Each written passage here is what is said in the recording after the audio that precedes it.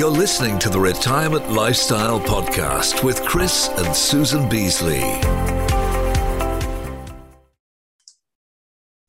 Hi, it's Chris and Susan Beasley here with another episode of Living the Retirement Lifestyle. And in this third season of our podcast, we really wanted to chat with people who have inspirational stories that will either help you with issues you may have facing your retirement, or just needing that little bit of motivation and inspiration to do something different. So today's guest, again, we have some fantastic guests, is across the pond in lovely sunny California, compared to us in very wet and rainy Surrey in the UK. But we would like her to welcome to the podcast Dave Iverson. Dave, welcome. Thank you so much. It's a pleasure to be with you both today. It's so lovely to have you. Let's give our viewers and our listeners a little bit of background, and I'll just introduce this. So I was saying to Dave before we started, I don't know quite how I actually got to reading his book, other than some of you may know Chris and I are going through somewhat of a journey with my mum, who has Alzheimer's dementia and is now unfortunately in a hospice. But I was searching tips on caregiving and tips on dementia and how to handle this situation so my mum felt good about what was going on. And Dave's book arrived right at the right time, and I have to say I was engrossed in it, and I thought, right, I have to ask him to come on the show and to chat with you. So here we are, David. The floor is yours. We would love to know your story and how you came to write that wonderful book. Well, thank you so much, Chris and Susan. It's again a pleasure to be with you and to talk about this topic, because I think it is an important one for everyone, really, all over the globe, and yet one that we don't talk about enough. So I'm really glad to have that opportunity. I spent my career in broadcast journalism. So I worked as both a documentary film producer and as a radio and television talk show host. Wow. And I was late in my career, really. I was in my late 50s and busy with that career and very engaged in it, when my elderly mom could no longer live on her own. She was 95 at the time, lived just 30 miles south of where I lived in San Francisco, California. And she led a very independent life and had lived independently for some time after my father had passed away. But she no longer was able to, had a bad case of pneumonia. And I realized, well, I've got to do something. And quite naively thought, well, I can do this. You know, I could help. I was single at the time, though I had a loving relationship with the woman who is now my wife.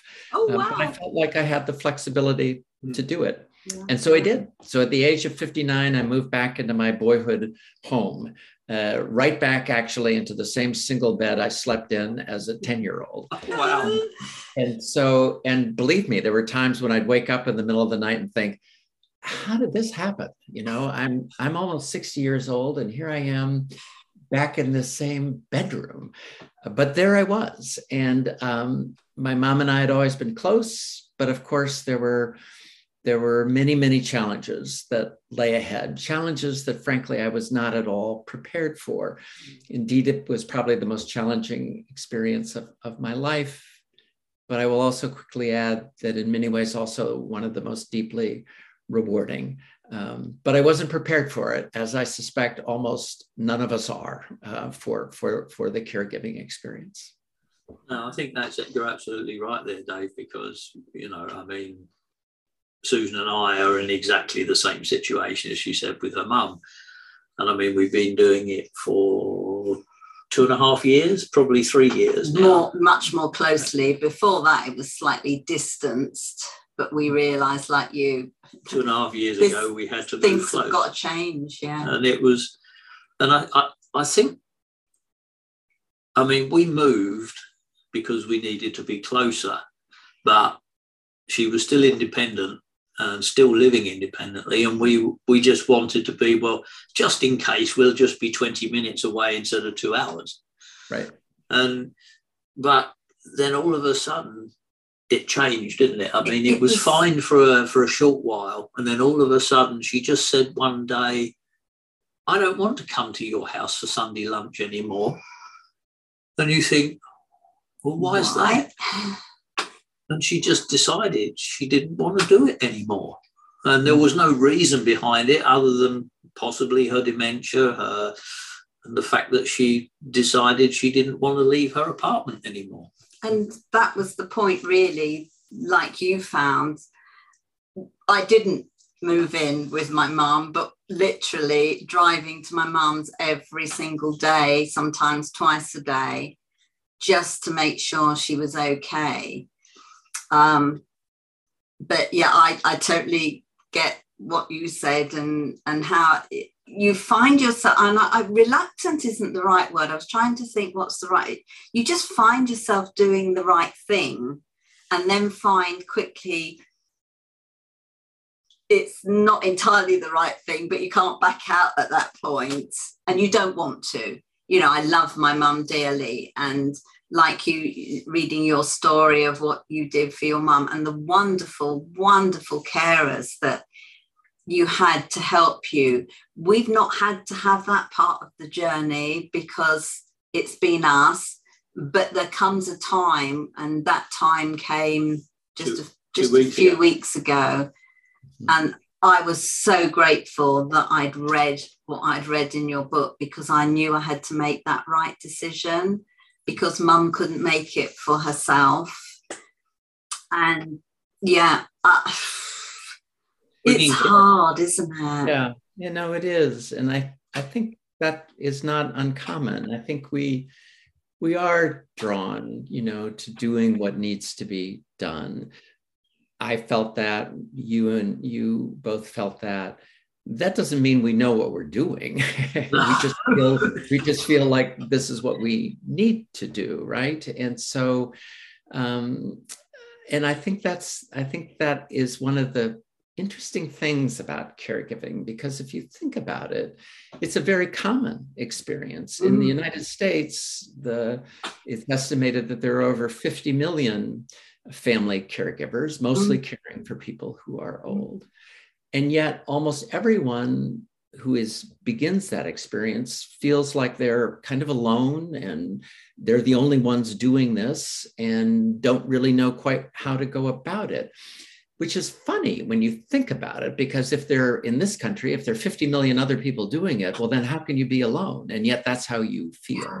So I think one of the things we have to do better at is doing exactly what we're doing right now, which is having this conversation and talking about the fact that we face a real elder care crisis around the globe. I'm most familiar, of course, of what's happening in the United States. But, you know, in this country, someone turns 65 every 8 seconds. I know, isn't it scary? Scary, isn't it? You know, that means that an hour from now, there will be in the United States alone 700 more 65-year-olds. By tomorrow, there will be 16,000 more 65-year-olds. And if you multiply that out around a global population, well, you can see what our demographics suggest will be our circumstance. So we really need to talk about this much more than we do. We talk excitedly about becoming parents, but we don't talk very much excitedly or otherwise about caring for our own parents. So we need to change that. We need to have these conversations, to think about what it involves, and to think about how we can improve each of our own societies and countries so that we contend with this reality.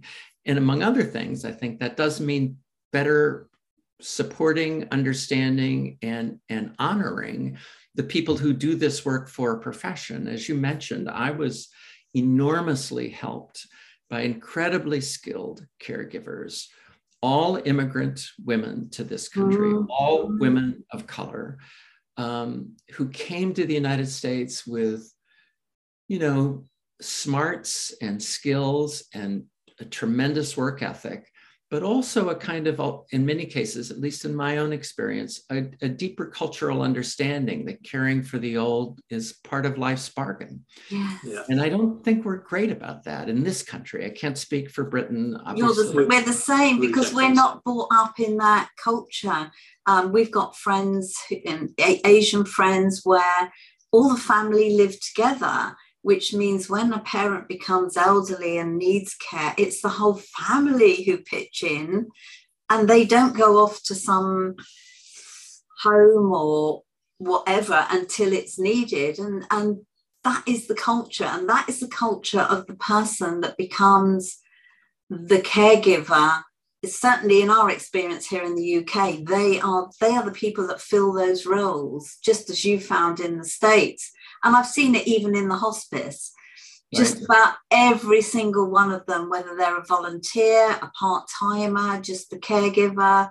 I say just the caregiver. Caregivers are super, super important. And the clinical nursing staff, they are all from that kind of background, and they have that ethos of care and the compassion. Just comes naturally. And you're right, we don't, certainly not in our country, and from what I read in the States and other major countries who should do better, they haven't really woken up yet to where this situation is going and the kind of support we as people coming into our retirement years, just as you are, we have our own health issues to handle, but suddenly we have our parents' issues to handle as well. And I was saying to my daughter yesterday, and she was saying, "Oh, Mum, I think it's amazing what you've done, what you're doing for Nanny." And she came to see my mum, and she was a little bit shocked and stuff.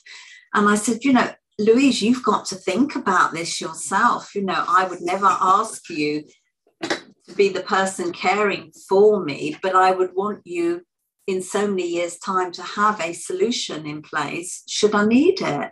And we've only got to talk about this to get it out there." Well, I think that's where it starts. I have a daughter in her mid-40s. And even given my experience, we haven't talked that much about this prospect. So, we all have a ways to go with this. And probably that's where we all need to start, is each within our own families.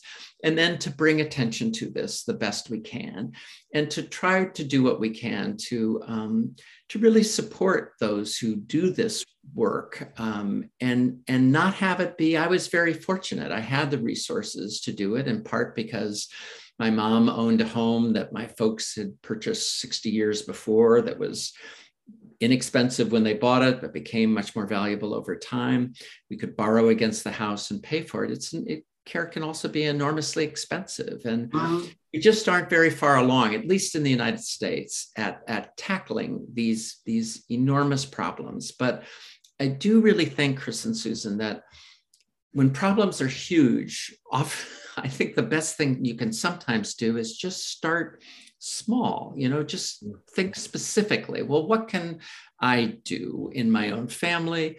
What can I advocate for to my own elected officials? What can I do to make the life of someone else in this circumstance easier? We all have friends who are dealing with this too. Well, what can we do for them, that are, and sometimes that's something simple. It just might be calling. If I were your neighbor, it might be saying, "Gosh, I know Chris and Susan are dealing with this. Why don't I bring them over a meal? Why don't I see if I can shovel their sidewalk if it's December and there's a snow in London, whatever it happens to be." But I think we need to think about that more too, just how can we be connected to each other? And if we each do those little things, then maybe we can make some progress. I would agree with you. And aren't we so lucky these days that we have the dreaded, most people call it, social media, because that allows us to get that message out. And I reluctantly didn't talk too much about it on our social media because that's partly our business as well. But the more I started to talk about what I was doing and what we were doing for Mum, and that, the response has been huge, and other people are starting to share their stories, just like you're sharing yours. So I know you do so much in the way of philanthropy and the beautiful film that you created, and obviously writing your book. But I've got to ask you, how did you come up with the title for your book? It's I know what it means, but I'd love to know how you came up with that title. Yeah, thank you for asking. Well, the title comes from a conversation I had with my mom our last Christmas together. She was 104 at this point. She lived to be 105. And the last few years of her life, her cognitive decline was obviously more extensive, but she could still sometimes be incredibly almost poetic in the things that she would say, and she would sometimes be able to say with great clarity, her views on something. I remember once sitting outside with her, and I said, "It's so pretty out here today, isn't it, Mom?" And she said, "I like what's covering me." And I said, "Oh, do you mean the blanket?" And she said, "No, I mean the sky." So she had this, even as she became confused, she could sometimes say things that were incredibly poetic and beautiful. But in her final years, those moments became much more rare. And so on this particular Christmas night, I was sitting in her bedroom with her, and I could tell that she was at peace in a way that she seldom was. She was a very active person, had been her whole life. It was hard for her to accept her own limitations, as I think it is for all of us. She still wanted to be out there doing things and making the world a better place. But on this night, she was calm, and we just sat there for a long time, holding hands. And she looked at me and said, "You look wonderful." And I said, "Well, you do too." and I said, "Mom, we make a good pair." And she said, "What a pair." And she said it with more clarity than she had for some time. And then we just sat there for a while longer. And finally she said, "I feel lucky." And her voice was soft, but it was clear. It wasn't slurred or confused. She said, "I feel lucky." And I said, "Well, I feel lucky too. I feel lucky for all that we have shared, all that you've taught me, all of our time that we've spent here together these past 10 years. And then she said it again. She said, "I feel lucky." And I said, "Well, can you tell me why?" And there was this long pause. And my mom had these extraordinarily powerful eyes. Sometimes she would just stare at you, and I would try to stare back, and I never won, no matter what. She could stare like nobody's business. But in this moment, she looked at me with eyes as bright as winter stars. And she said, "I feel lucky because there's love. There's love all around." Oh. And in that moment, that was the moment when I felt like our journey together was complete. That I knew our time together wasn't done. She would in fact live on for many more months.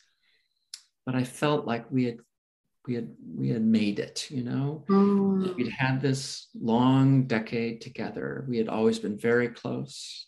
But we went through some difficult times, frustration, anger. I got angry more times than I'd like to admit when I was frustrated and tired. But we'd made it, thanks in very large degree to the wonderful help and support that we had. But I guess that's the other thing I would really want to say, Chris and Susan, is that not everyone can do this. I was fortunate. I had the resources. I had the flexibility in my work life to do it. But I do think if one can be present, there's a certain beauty to that. There's a, when you care for someone, you are really right at the heart of life. This long journey from birth to death, but it can be so intimate and so quite beautiful, even as it is so challenging. And so I think we miss something in our lives, in our culture, in our society, in our globe, really, if we don't try to be present when we can, to those who have loved us and to those we love. I'm so grateful I had that experience despite its many challenges. And I would encourage anyone who has that opportunity to enter into that, because there's a great gift that can occur, and it certainly did for me. And I think that's just it's so lovely how you got the eyes and the winter stars. I think I shall remember that for the rest of my life. And I know what you mean, because when I'm talking to my mum, she has a little lucid moment and she says, "Oh, I love you. And I'm so glad you're with me through this." Yeah. And that is what so many people miss. They will never have that. No. I'll let him talk because I'm going to start crying. I think, one of the other things that we touched on earlier, which, we're very fortunate like you that we have the flexibility to be able to, with our work life and that, we are able to go and look after Susan's mum. And we're able to go and visit her 2 or 3 times a day and make sure she's cared for properly and everything. Still work. But there's a lot of people who don't have that. But I think one of the, it was certainly difficult for us because we were sort of caring for Susan's mum at home for probably 3 or 4 months very closely before she went to the hospice. And then you get to a point where you actually, like you said, and it certainly comes across very much so in your book, that you can't do it on your own.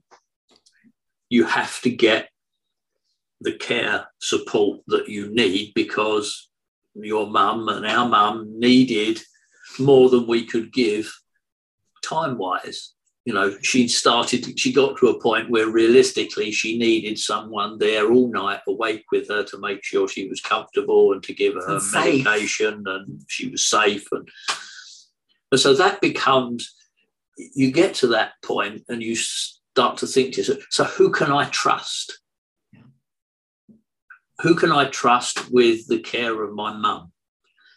And I'm sure you must have gone through that thought process.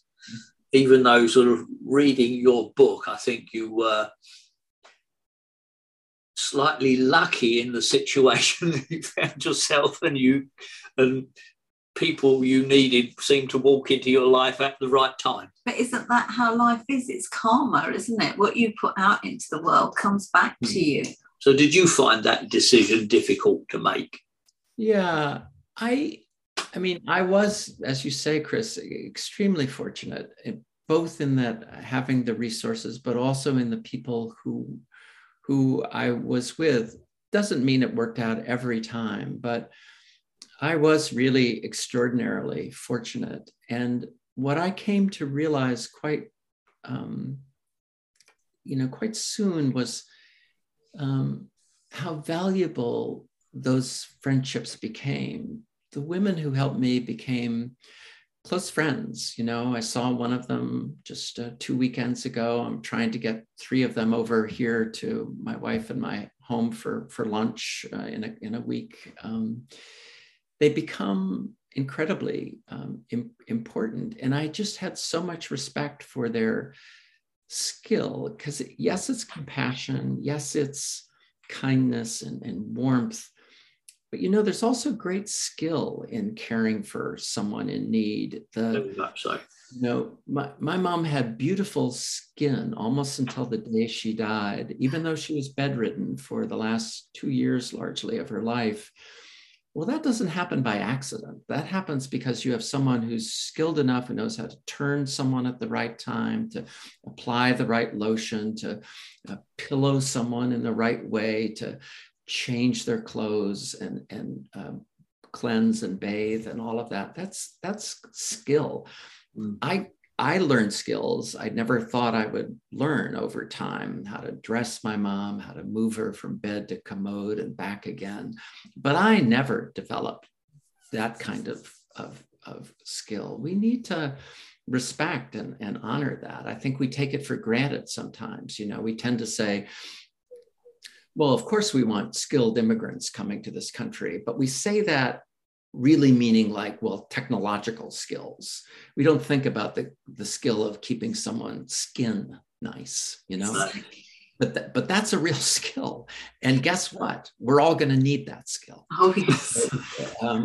We need to be more tuned in to that and honor that. But yes, I was so fortunate and so really lucky to find the people that I did. But that's life-changing in its own way too. I'm a different person now than I was 10 years ago. I thought I knew a lot more than I did. You know, I had a pretty good opinion of my own abilities. Well, I learned that a lot of things I couldn't do, and that's good. You know, it's good. Even if you're later in life, I'm now 73 years old. It's good to keep learning. David, you don't look 73 years old. You don't, seriously. You look really good because you've got your own health issues as well, haven't you? You know, and I think all of us are going to have that and still be doing this kind of thing for our own family members. Right. And I do have some health challenges. Again, I'm fortunate. The condition I have, Parkinson's disease, affects people in very different ways. I happen to be extremely fortunate in the progression of my own condition, and I'm very lucky. And I'm lucky to have been able to keep up a good exercise regimen and do things that have been helpful. But that's something, you know, I think one thing you often hear people say, at least it's said a lot in this country, which is, well, you can't really take care of someone else unless you take care of yourself first.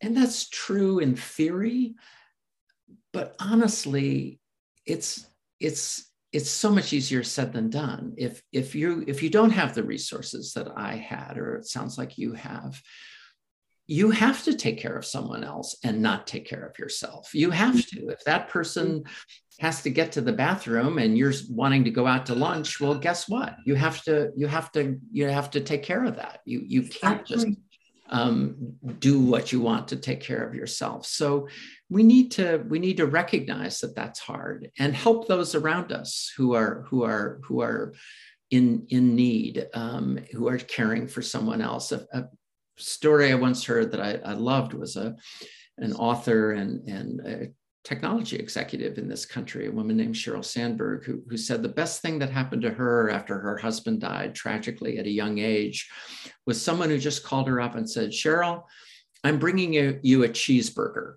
Do you want mayonnaise or mustard?"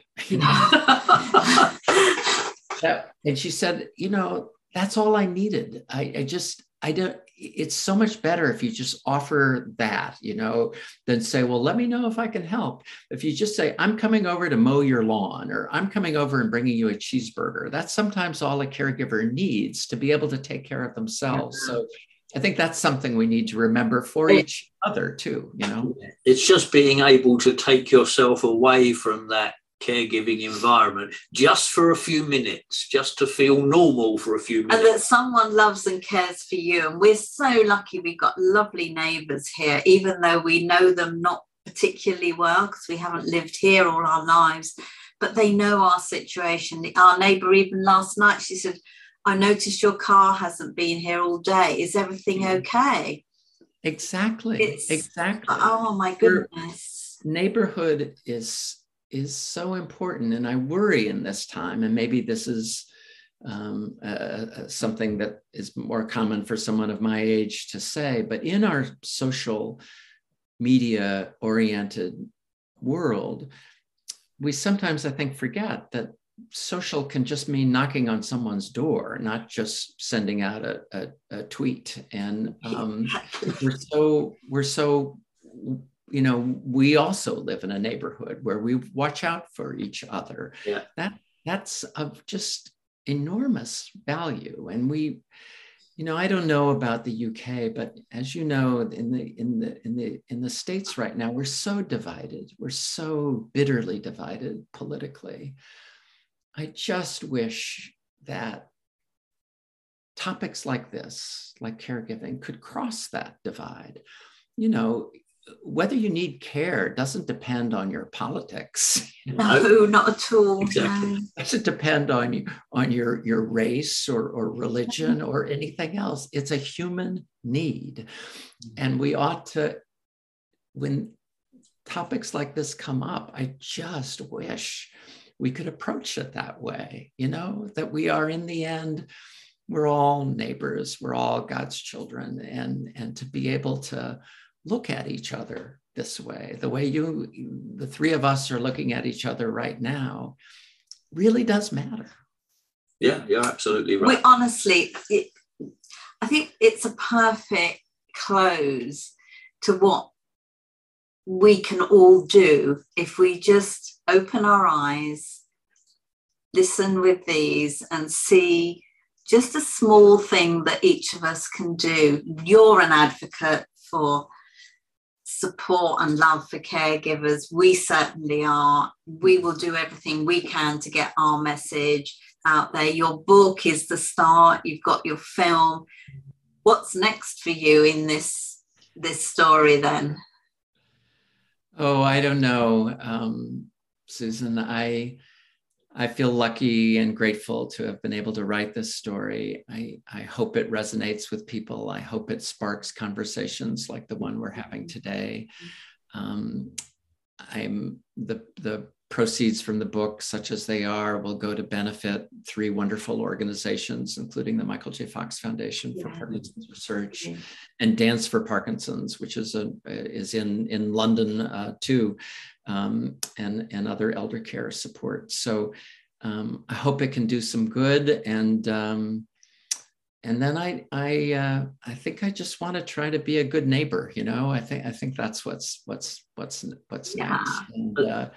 And if I'm ever in London, I'll knock on your door. So, and if we're ever in California, you can be sure we're going to look you up. And we're actually traveling, all being well. We're starting to travel again. We are starting to travel again, and we should. Now Mum is in safely cared for. We're hoping to be in the States in June. We're going to New York for an event. Chris and I are working with a mental wellness company.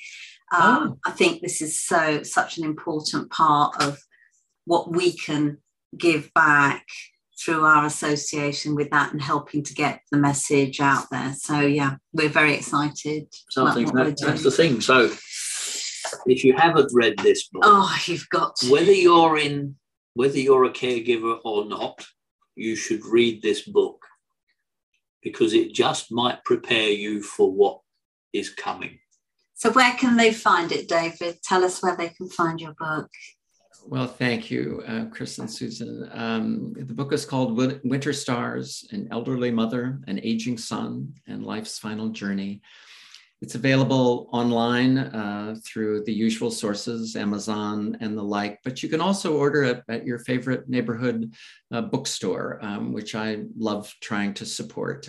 So if it's not in stock at your own bookstore, you can call them and ask them to get it, and they can get it in for you. And again, the proceeds go to benefit 3 marvelous organizations. And thank you so much, Chris and Susan. It's really been a joy to be able to speak with you. I feel like I've gained a couple of friends in the last 40 minutes, so that's a lovely thing too. Thank you. And we have enjoyed it so much. Just to conclude this, I think your website is daveiversonauthor.com, if I'm correct.